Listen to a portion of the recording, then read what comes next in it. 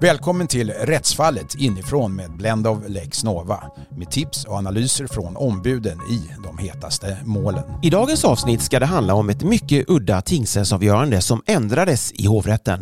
Tingsrätten uppmanade föräldrarna att se till att 2 söner som nu är 12 och 14 år skulle hämtas av polis för att umgås med sin mamma.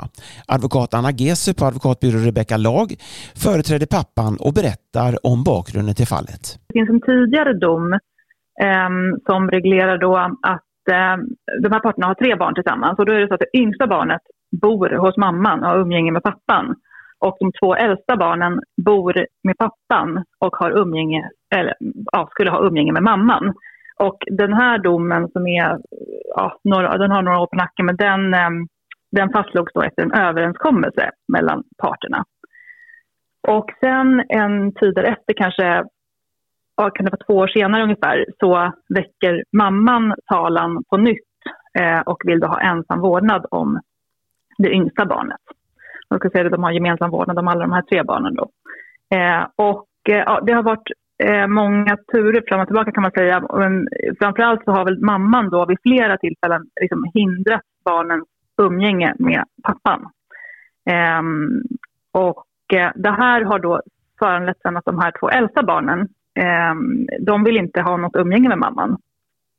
Så därför har det inte varit något umgänge med mamman. Så mamman väcker talan gällande det yngsta barnet som då har ett umgänge med pappan och hon hindrar då det umgänget. Då blev det en lite speciell situation för att de här 2 äldre barnen liksom inte skulle hamna helt utanför hela processen, så väckte pappan också. Han yrkade för sin egen del då ensam vårdnad om de 2 äldsta barnen som bodde hos honom. Och det var lite speciellt för att det var egentligen inte så att han kanske tyckte att det skulle bli så, men det blir också väldigt märkligt om familjerätten ska göra en utredning och sen så är det liksom 5 personer som finns i familjen, men det är enbart liksom 3 av dem som ska vara del av familjerättens utredning och ligga till grund för tingsrättens bedömning. Så därför tog ju pappan upp det här yrkandet också om de här sönerna, för att helt enkelt de också skulle få möjlighet att komma till tals under familjerättens utredning. Ja, och då kom frågan om umgänge med mamman upp där för de 2 sönerna. Precis. Och de här sönerna skulle fylla 12 och den andra hade fyllt 13 när tingsrätten avgjorde målet. Kan du säga vad åldern har för betydelse när det gäller barnens eget beslutande eller inflytande? För att de ville ju då, de här sönerna, inte träffa sin eller umgås med sin mamma. Precis, och man kan ju lägga till där så att det fanns ju tidigare i det här målet så fanns det tidigare ett beslut om umgänge med umgängesstöd för de här pojkarna. Och det gick inte att verkställa för de gick inte med på det. Så det har varit aldrig av, men ändå så kom ju tingsrättens dom sen som man kan ha lite åsikter om. Vad ska man säga om åldern? Man hade väl kanske önskat att det gick att ha tydligt svar på den frågan, men det gör det absolut inte, utan de har ju rätt liksom att komma till tals. Men sen så hur man då ska beakta deras åsikter, det är ju en fråga som man kan ha olika uppfattningar om. Och deras liksom åsikter ska ju beaktas mot bakgrund av deras ålder och mognad. Och det är ungefär så mycket vägledning man kan få. Det finns ju liksom en uppfattning om som har förelegat om att det finns någon slags 12-årsgräns. Men den är ju inte fastslagen. Alltså, det finns tidigare praxis, men det har också varit så att i vissa fall har man liksom gått på en 12-åringsvilja, i vissa fall har man inte gjort det. Så att det säger egentligen inte så mycket. Så det handlar om vad man har för ålder och mognad. Anser du att i det här fallet de här sönerna har den mognad som krävs att man ska lyssna på deras vägran så att säga? Alltså jag tänker att utgångspunkten är ju liksom naturligtvis att de har det så länge inget annat har framkommit. Man måste kunna utgå från att barn har liksom en normal mognad utifrån sin ålder. Så länge inte liksom, då är det upp till motparten i så fall att peka på att det har de inte på grund av det här och det här. Och deras vilja ska inte beaktas, tycker jag. Så utgångspunkten måste ju vara att deras vilja ska beaktas. Sen är det väl en fråga om liksom en fråga om bevisning i målet. Men det är väldigt sällan, tycker jag, som man ser i familjerättens utredningar att de överhuvudtaget resonerar så mycket kring det här med mognadsfrågan och vilken liksom vikt man ska lägga vid barnets uttalade vilja. Utan det de är lite försiktiga att ta i det och överlämna det till tingsrätten. Det gör det lite svårt för tingsrätten, för där sitter liksom, tingsrätten har ju aldrig träffat barnet, utan det är ju alltid vårdnadsutredarna som har gjort det. Vi ska dyka ner i Attunda tingsrätt och deras dom, och vi kan väl redan nu säga att tingsrätten beaktade ju egentligen inte barnens bestämda åsikter här, kan vi säga. Och tingsrätten använde ett språk som vi är mycket ovana vid i domstol. Ja, det kanske förekom för många år sedan, men det var ett väldigt okonventionellt språk, och rätten skriver till att börja med bland annat att det är viktigt att sönerna nu får träffa sin mor för husfridens skull. Är det ett begrepp du kan ställa upp på? Nej, det känns lite främmande, skulle man kunna säga.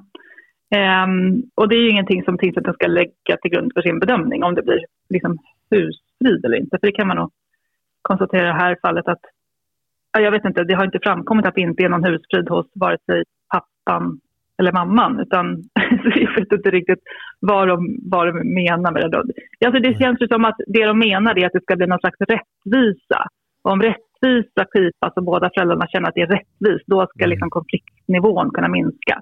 Men det är ju ingenting som man ska liksom grunda ett beslut på. Nej. Utan det ska utgå från vad som blir bäst för barnen. Och jag kan säga det att min uppfattning är ju att när man läser liksom domskälen, så tycker jag ändå i viss mån att tingsrätten faktiskt, till skillnad från vad vårdnadsutredarna gjorde, så har ju faktiskt ändå tingsrätten verkligen beaktat det pojkarna har berättat och liksom vad som är anledningen till att de har berättat det här.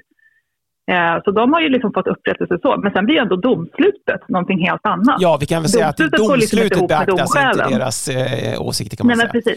Men man tar upp deras åsikter, det gör man faktiskt i domskälen. Ja. Sen fortsätter då tingsrätten med att säga att det är viktigt att barnen får en rättvis bild av modern, att de får inte göra henne till ett monster eller skrämmande person till skada för sin framtid. Det är också ett ovanligt uttryck. Ja, och då har man liksom innan det har man ju liksom konstaterat att pojkarna är liksom trovärdiga i sin berättelse, och de har liksom inte blivit tagna på allvar.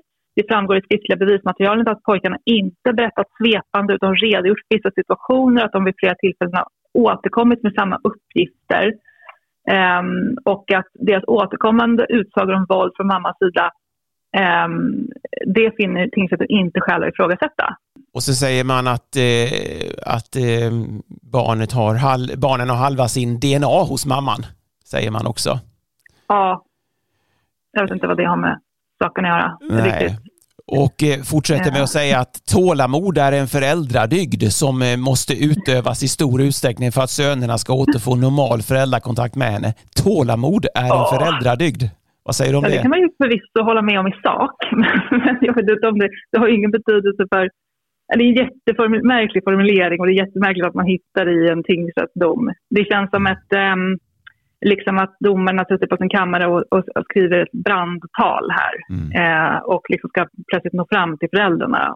Och iklär sig en roll som jag kanske inte tycker är domarens att ta, helt enkelt. Men vi kommer då fram till pudelns kärna här på slutet av tingsrättens dom då, och jag måste fråga dig, hur reagerar du över frågan om polishämtning som då kommer upp till slut här, där tingsrätten uppmanar föräldrarna att för det fall något umgänge inte blir av direkt begära verkställighet hos tingsrätten av umgänget.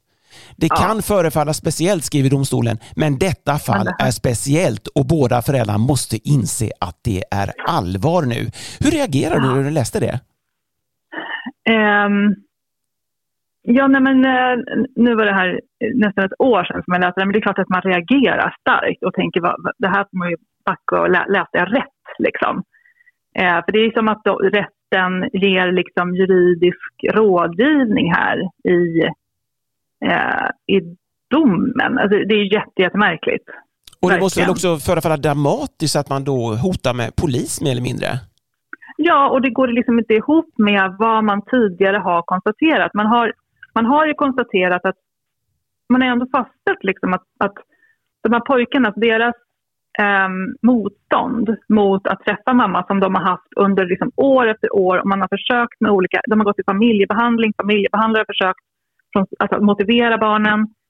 Man har försökt med umgängesstöd. Pappan är ju medgett umgängesstöd och tagit med barnen dit flera gånger. Så det är ju liksom inte, man konstaterar ju någonstans att det här kan inte lastas.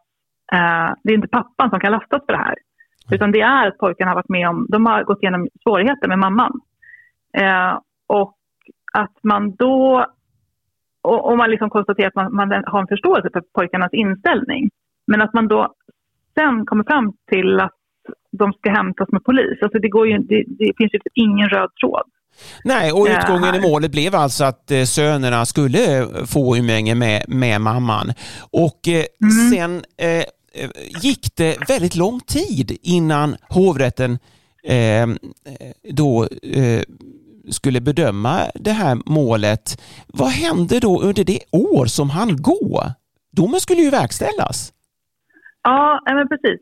Alltså, först konstaterar man ju, eller man kan först konstatera att det som mamman krävde, eller som yrkade i målet i tingsrätten, det var ju, hennes slutliga yrkande var då att hon skulle ha ett dagumgänge på söndagar.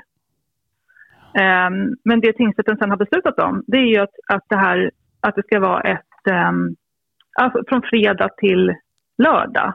Och att de dessutom ska vara hos henne 2 veckor på sommaren. Det har hon överhuvudtaget inte yrkat i målet. Så det går ju liksom långt utöver ramen för prövningen egentligen, menar jag.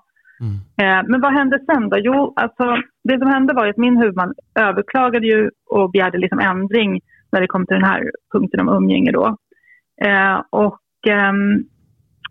Då begärde han också, för den här tingsrätten har ju också beslutat att domen ska gälla omedelbart då, efter att den meddelades i juni förra året. Och då så begärde vi då att alltså inhibition av den här, så att den inte skulle gälla tills vidare. Men det avslog hovrätten ganska snabbt genom beslut då.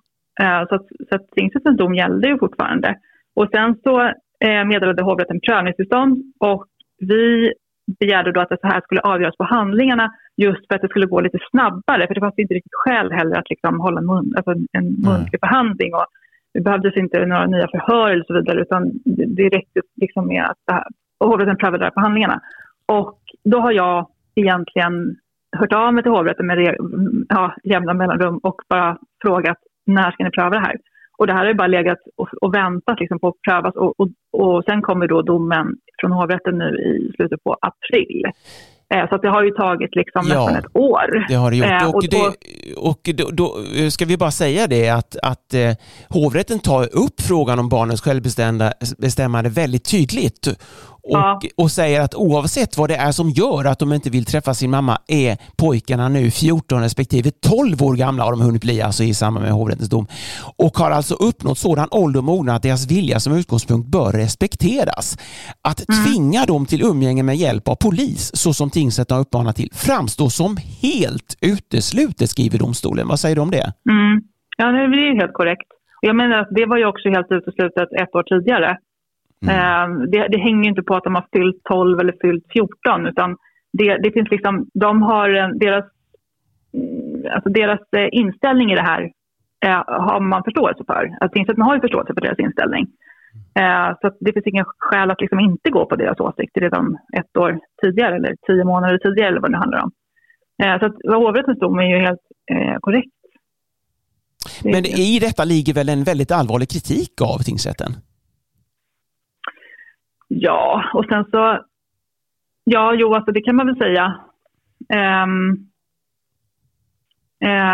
Jag vet inte hur den rätten som avgjorde det här i tingsrätten, om de ser det här som en allvarlig kritik, eller om de ser att men nu hade de fyllt 14 där nästa, så nu gick det inte längre. Jag vet inte hur de tolkar det. Det finns väl utrymme för olika tolkningar där kanske. Det slutar i alla fall då med att tingsrättens dom ska upphävas. Barnen har ju då inte träffat sin mamma sedan den här domen i tingsrätten, och då finns det ingen val. Så det blir totalt motsatt utgång i hovrätten, och då var förstås du och din klient nöjd? Ja, jo men visst. Men sen så är det ju som att, jag menar, under den här tiden, efter att tingsrätten meddelade dom, då har ju, om mamman hade följt tingsrättens uppmaning här att begära liksom verkställighet med vite och polishämtning, det hade ju blivit extremt dåligt för de här barnen. Och det hade ju med all säkerhet liksom grusat hennes möjligheter till en relation med dem för all framtid. Så att det är ju liksom en bedömning som absolut inte har deras bästa i åtanke. Så att man får ju vara tacksam för att mamman också såg här vad som var bäst för barnen. Det vill säga att inte begära verksamhet. Men det hade ju hon kunnat göra om hon hade bara läst tingsrättens dom rakt av. Liksom. Ja, det var bra att hon inte lyssnade på tingsrättens uppmaning, menar du? Ja, men precis. Det också ska säga, tingsrätten skriver ju också så här att den som förlorar vid ett verkställighetsärende får betala ombudskostnaderna, och verkställighet kan begäras gång på gång om umgänge inte sköts. Och man skriver ju också så här att det knappast borde vara möjligt för någon av parterna att få rättshjälp i frågan om det här. Så att man liksom använder ju någon slags liksom ekonomiska påtryckningar här, att om någon begär verkställighet då måste man gå med på det, för annars kan man få ersätta den andras ombudskostnader. Alltså det är ju verkligen att gå väldigt långt utöver vad rätten normalt sett har att bedöma. Liksom. Anser du att tingsrättens dom här avviker ordentligt från andra domar? Eller är nivån på det här sättet i tingsrätten familjerättsliga mål?